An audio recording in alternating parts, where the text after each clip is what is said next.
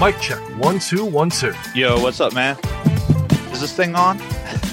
We're the Queued Up Podcast on Podcasting, your weekly source for podcast news, tips, and tricks. From production to promotion and everything in between.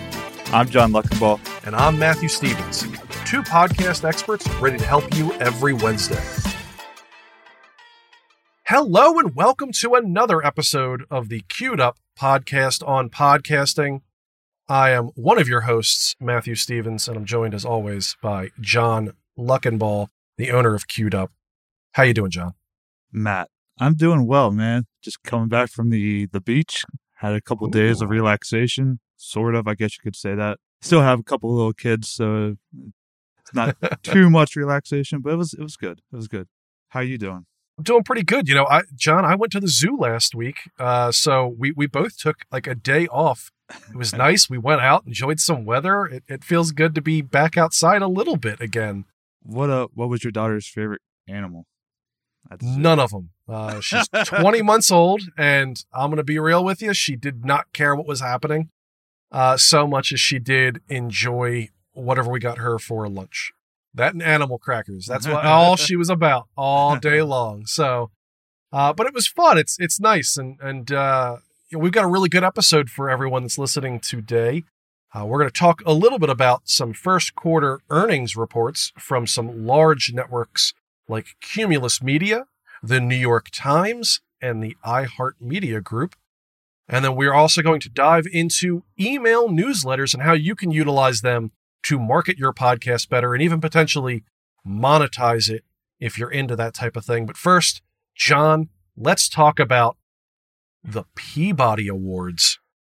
Yeah, so continuing on from one of the themes from last week's news with the Tribeca Film Festival, the 2021 Peabody Awards actually includes 8 podcast nominees for their awards this year.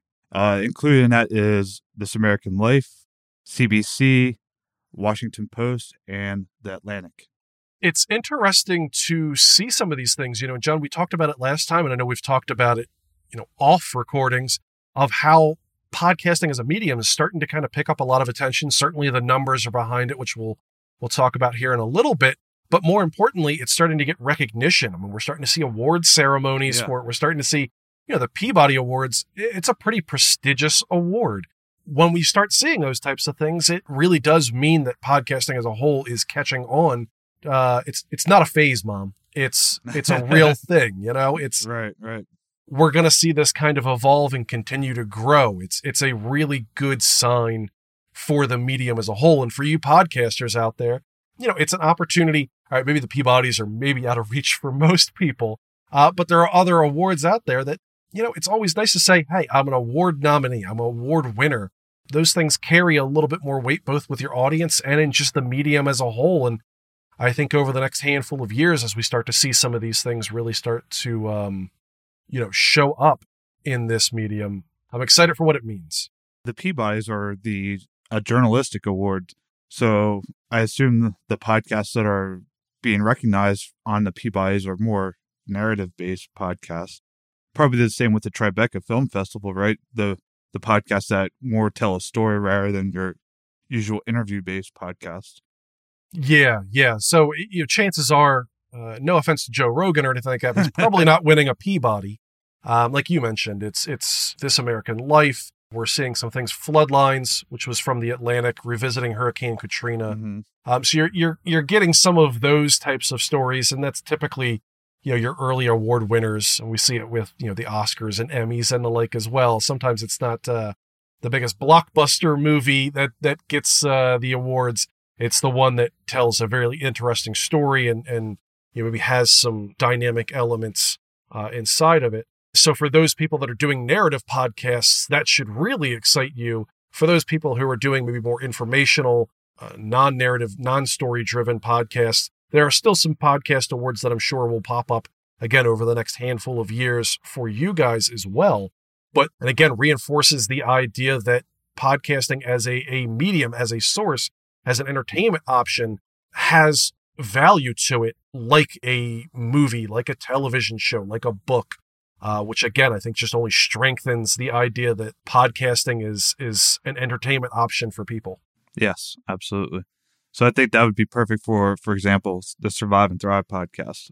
Yes, I agree with you, John. I think the Survive and Thrive podcast, which is one of our clients here at Queued Up, would be great for that. It's Jennifer is telling 19 stories based on COVID-19 and how people are dealing with that, especially in business and with diversity and change management and those types of things.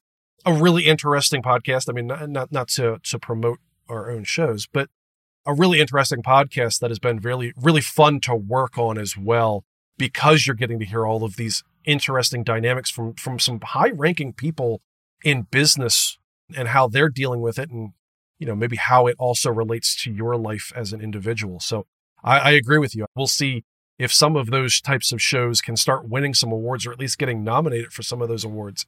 And it doesn't necessarily go to the larger networks like the New York Times, like iHeart, like Cumulus, which is a great segue for our earnings reports.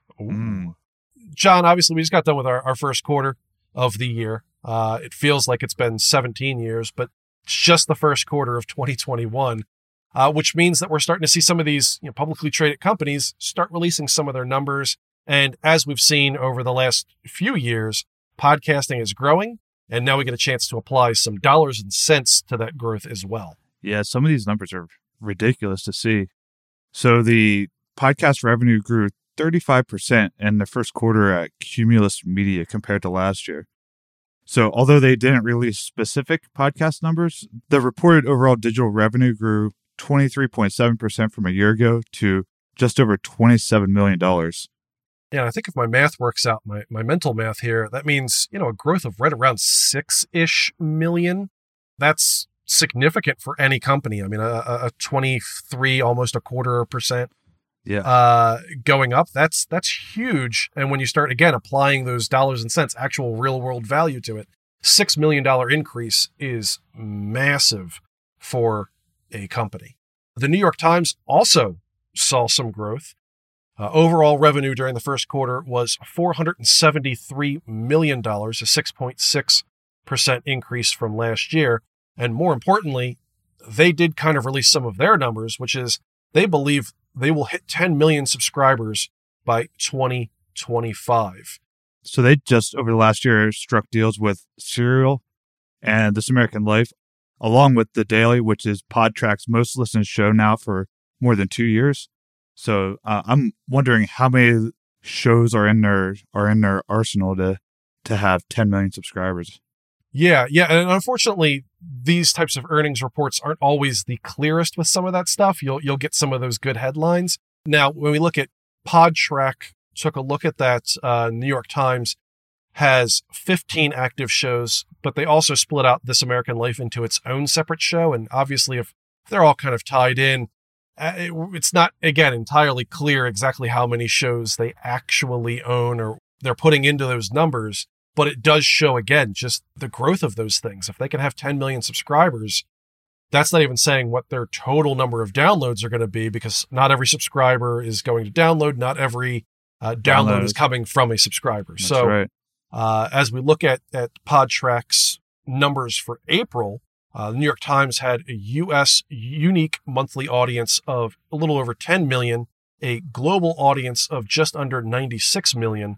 And again, that's not counting This American Life, which was just under 3 million for U.S. and a global audience of 10.6 million. So that's over 15 shows for them. And then This American Life being, I guess, the 16th. So, 10 million subscribers, if that's what they're trying to reach, it certainly seems that they will go well over the 100 million downloads a month mark as a total on a pretty continual basis. Those are the types of numbers that media companies love to hear, that certainly shareholders love to hear as well.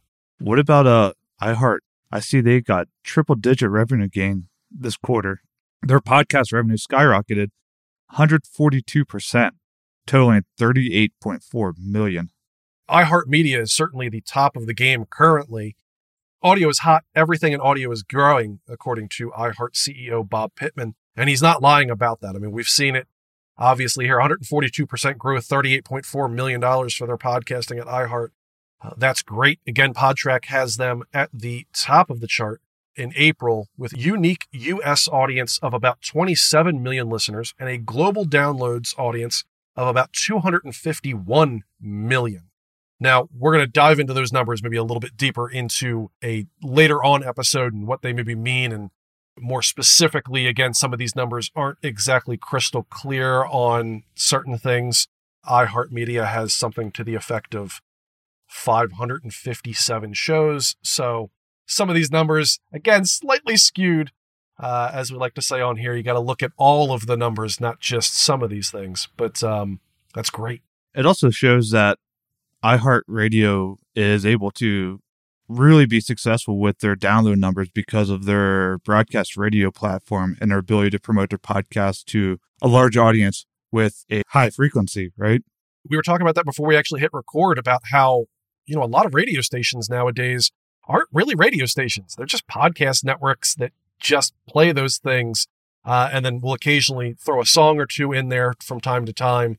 But we're seeing podcasting kind of, in some ways, take over your typical FM radio. It's cheaper to produce. It's easier to produce. It's easier to distribute across the United States, certainly. So yeah, iHeartMedia, having that radio background, having that distribution network, definitely allows them to reach an audience that, your typical independent podcaster is not going to be able to reach as of yet. But again, it shows that growth and where podcasting is heading as an art form. Well, what about the independent podcaster? We don't have that huge megaphone of a radio broadcast giant.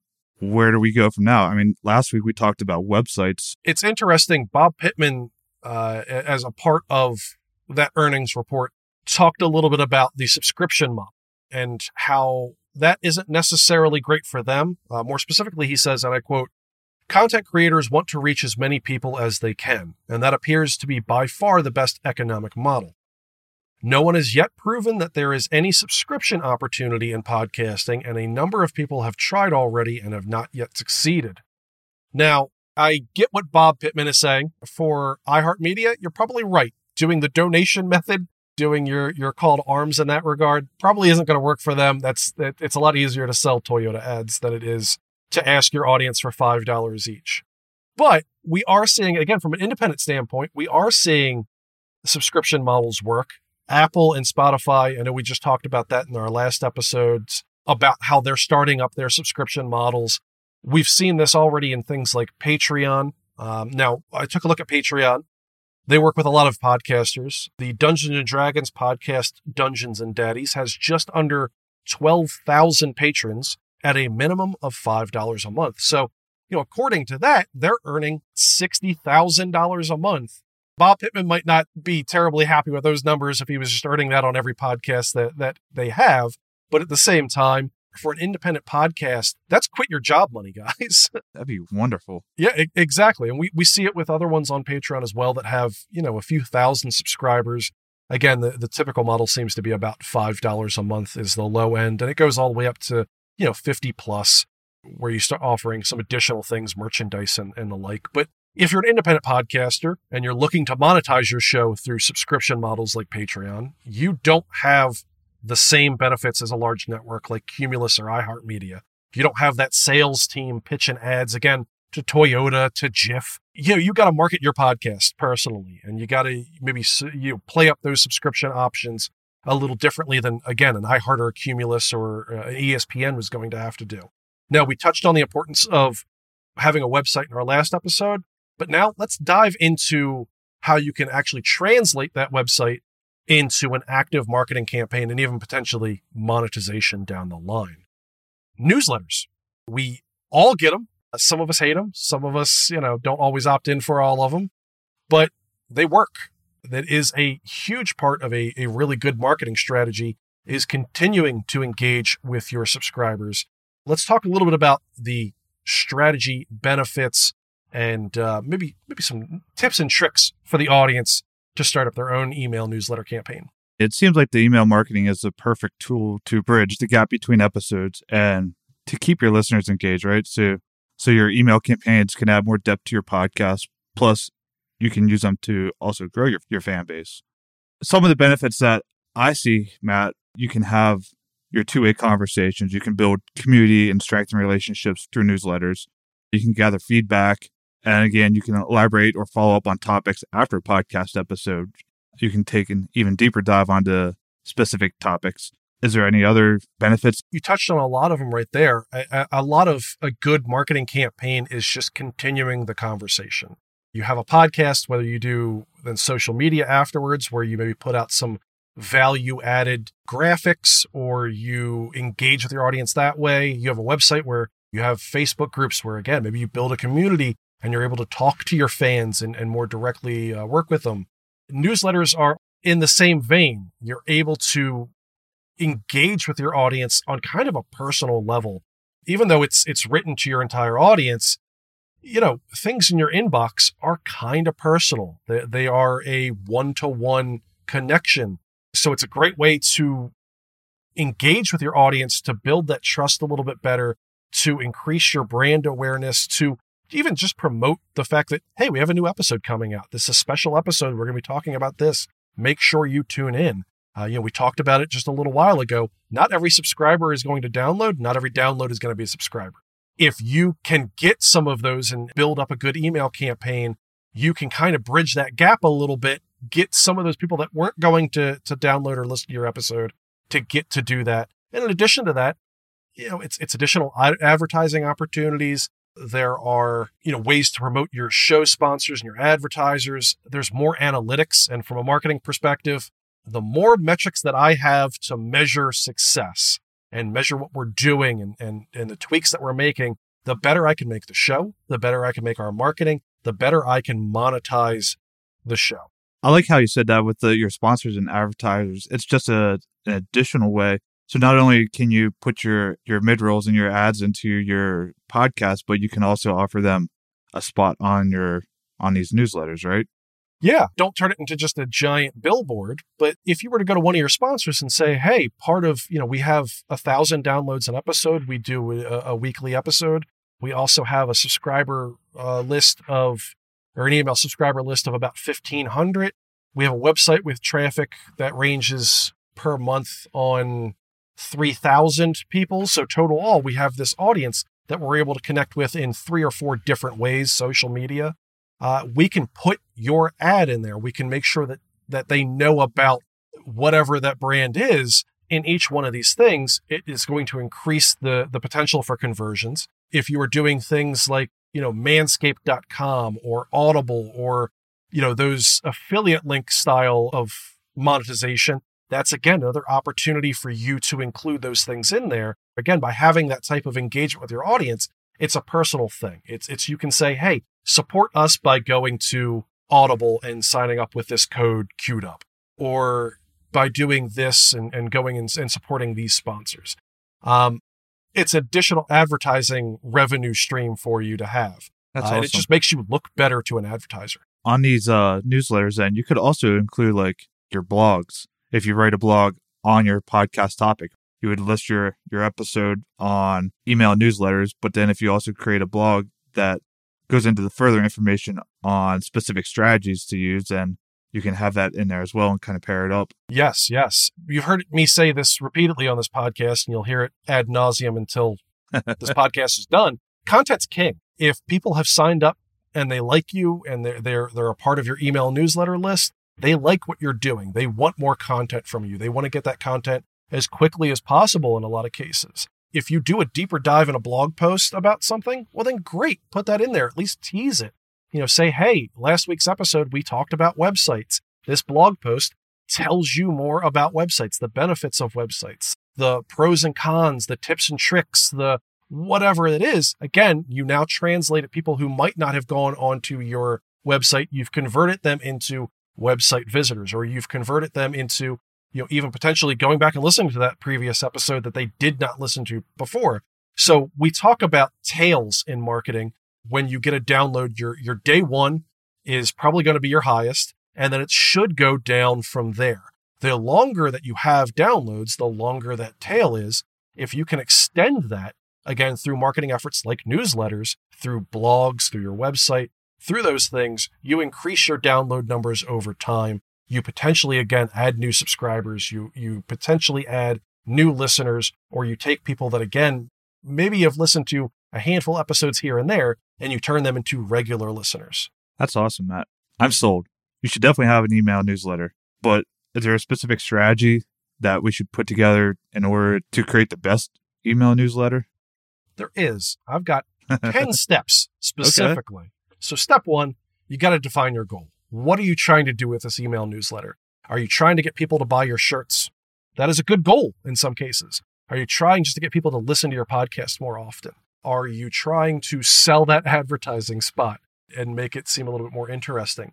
Finding out what your goal is, really trying to define that and narrow it down very specifically, allows you then to do the rest of these steps with that in mind, which means you're going to have a newsletter that is targeting that goal very specifically and hopefully increasing the conversions on whatever you want your audience members to do.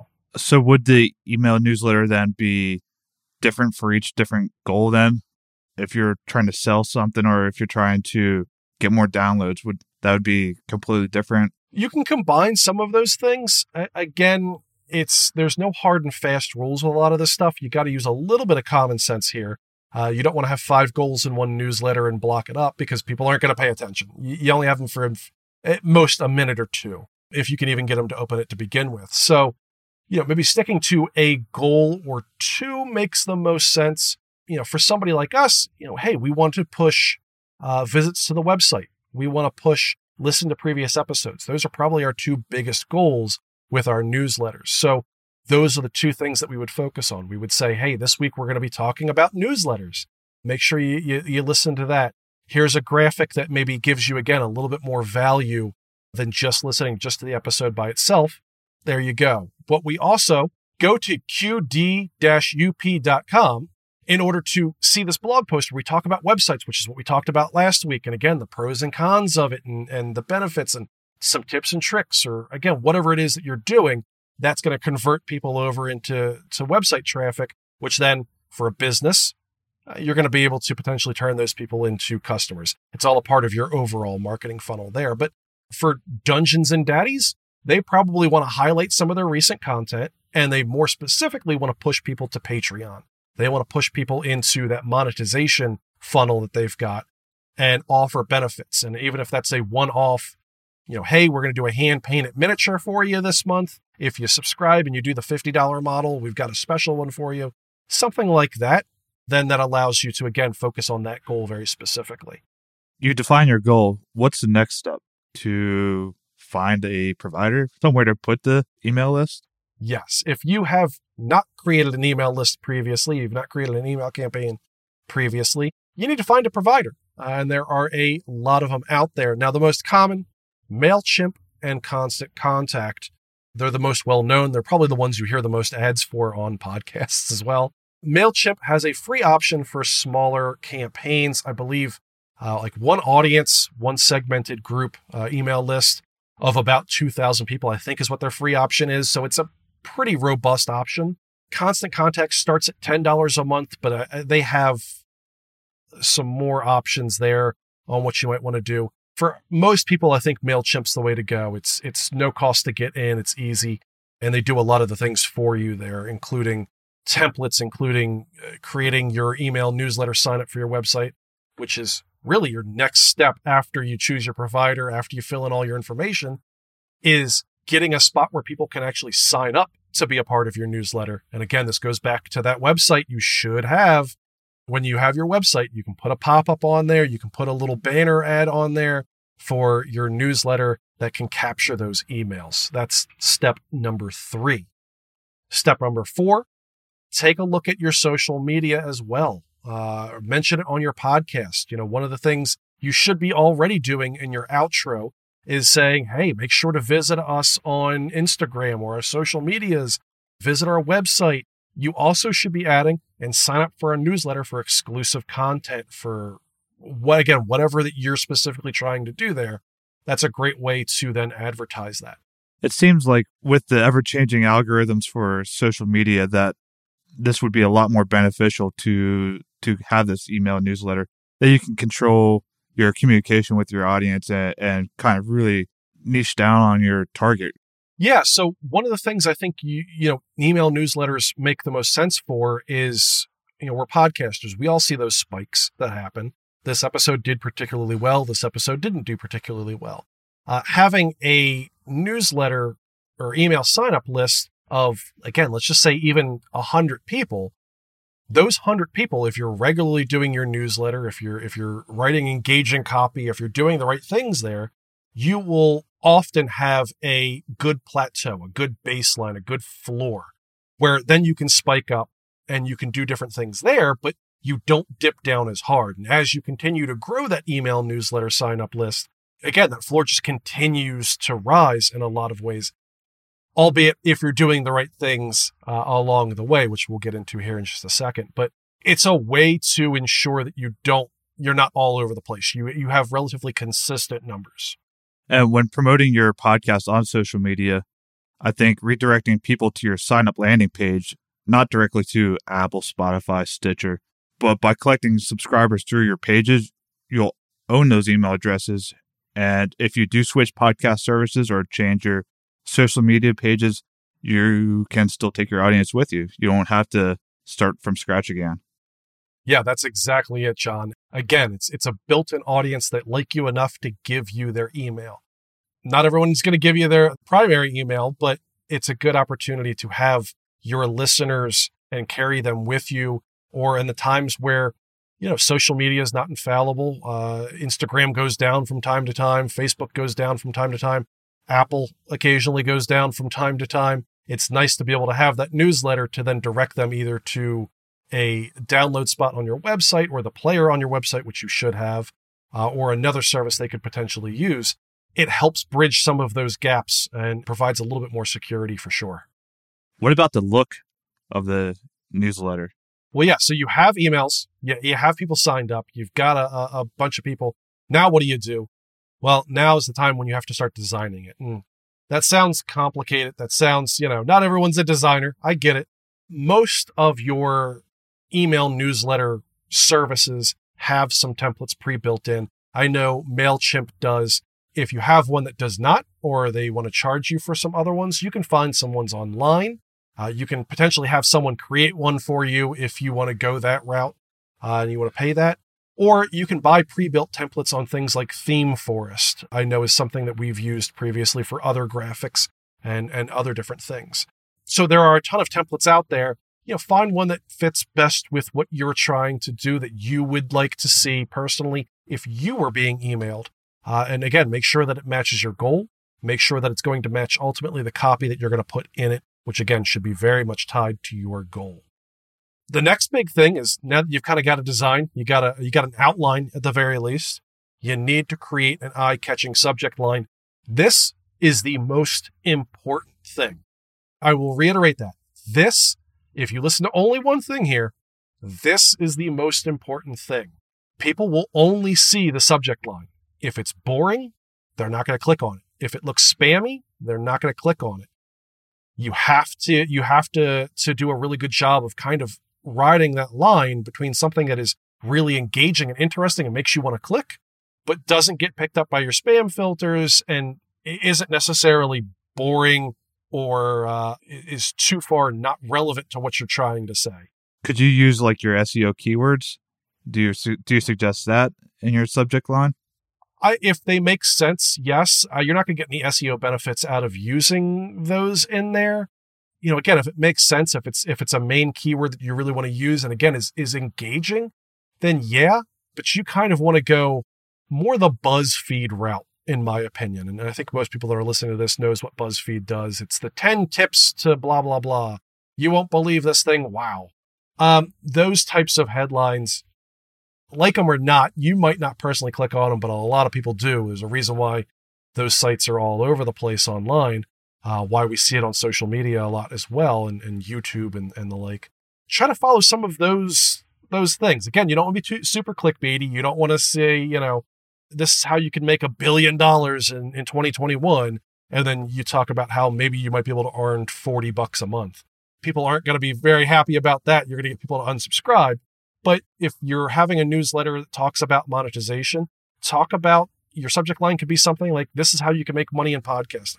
that's interesting. I'd want to click on it. I think most of you would want to click on it in the audience, but it doesn't sell anything that is out of range or is clickbaity or is something that you're going to get into it and go, oh, well, he's talking about cents. He's not talking about dollars. I'm not going to quit my job. This isn't even beer money. You got to bridge that gap there. That's why this is the most important thing. And it ties into some future strategy goals that you want to do. The next thing, after you have your subject line, create engaging copy. And we just talked about it with the headline. You want to build trust with your audience. So you don't want to go above and beyond. You don't want to turn it into a billboard. You don't want to oversell and underdeliver. You want to make sure that your goal is clearly defined and write your newsletter with that in mind. Provide links and photos back to your content. Some good content ideas for email campaigns would be your show notes, behind the scenes footage, personal thank you messages, recapping your podcast shows, further discussion points on a specific topic or episode. What about like listener responses or reminders of new releases? Would those work well in an email newsletter? Yeah, John, you nailed them. All of those things definitely work, and they're great ideas to put in there. It's about engagement. So yeah, having a poll in there of what do you think about this?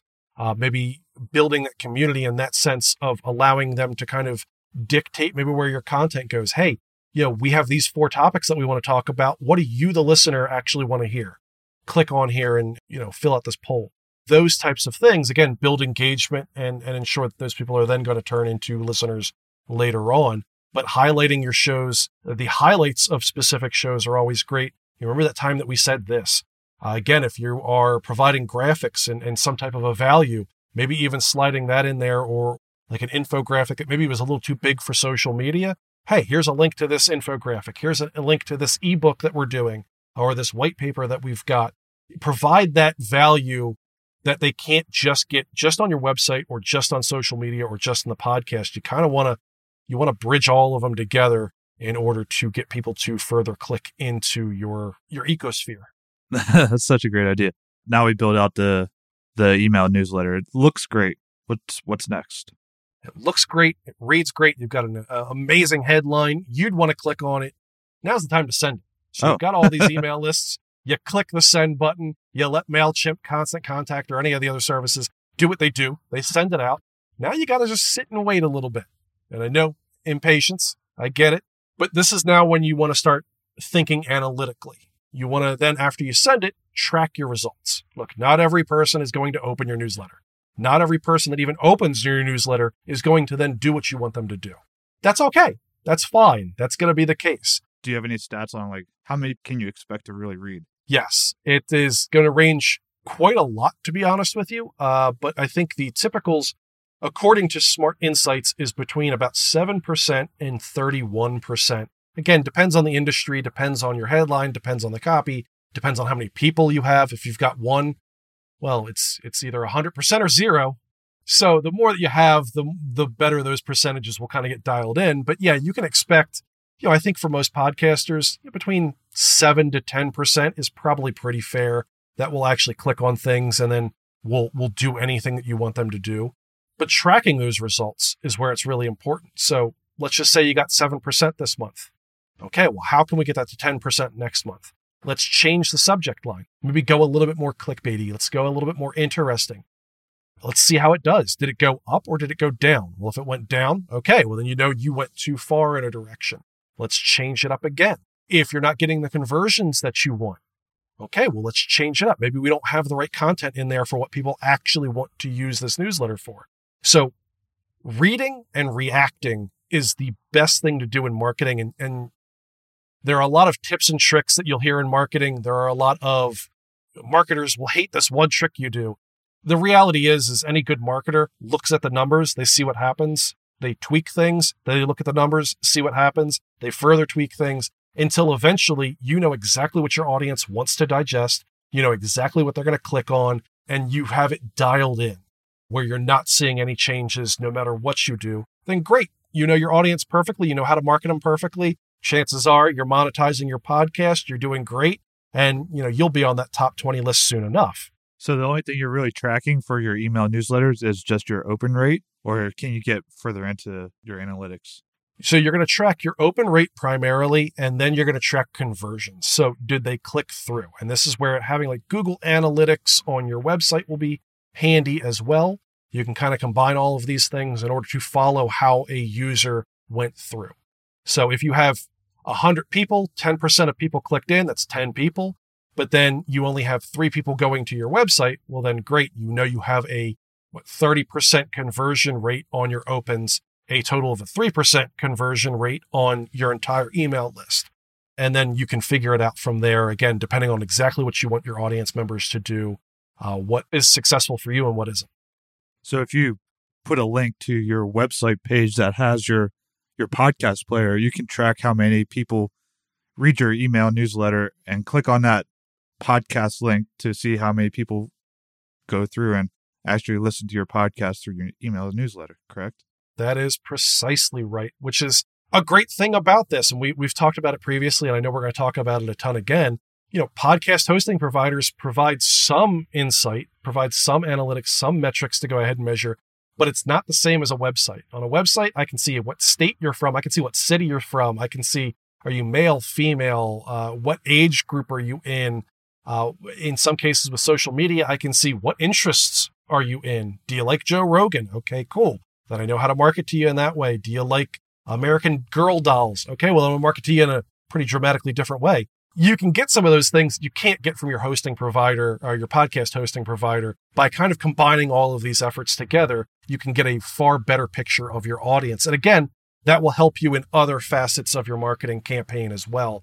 Once you know that 90% of my audience is males 25 to 35, and they all like fighting. They all like UFC and boxing. Okay, again, I'm going to market to them differently than females 50 to 65. Those would be more important numbers to track than your download numbers that your hosting platforms give.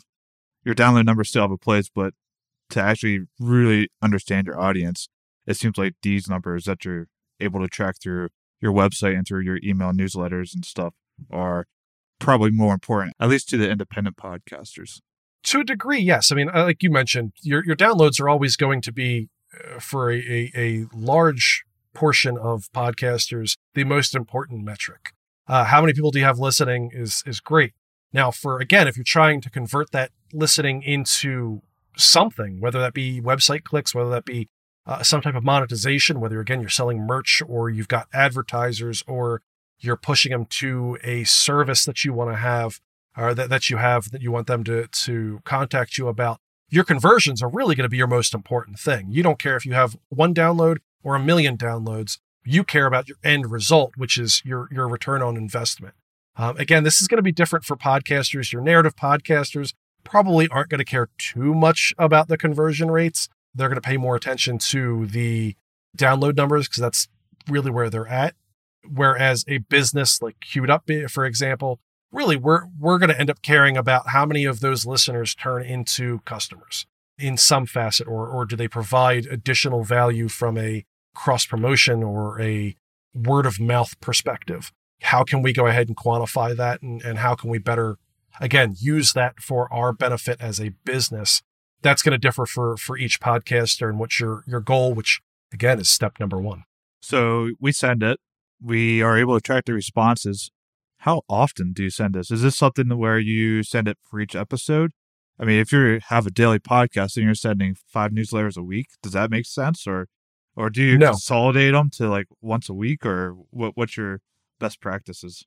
If you have a daily podcast and you send me an email every single day, I'm going to unsubscribe that by day 3. And I guarantee most of your audience will as well. Again, it's going to differ on your podcast. If you do 1 episode a month, well, then probably once a month makes the most sense.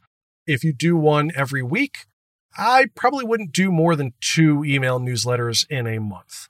Again, any more than that, inbox is pretty precious, just like your mailbox is. When someone sends you a credit card offer, it's a little frustrating at times. If you get spammed and you have now 1,000 pieces of email in your inbox, and they're all from this daily podcast that is just pestering you, you're probably not going to be terribly interested in listening to that podcast. So I would say really no more than 2 times a month. You're probably best to go once a month just to not alienate your audience, but still get some of those conversions. Again, it's going to differ depending on your podcast, your goals, and your audience. And those are some of the things the analytics can help you track. Maybe 2 times a month is too much for you. Maybe once a month is right.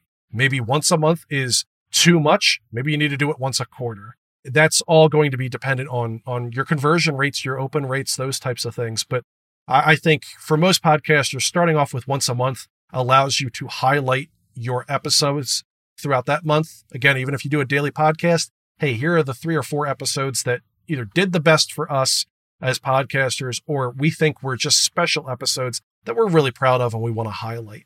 Those types of things are important. That will also be the case for a bi-weekly or once a month one, where maybe you don't have to pick out 2 or 3 options. You can give them both episodes or the singular episodes that are there and dive into that content a little bit more than you would with a daily podcast. But again, that's where your analytics are out. But start out your first one probably once a month. Matt, this seems like a no-brainer.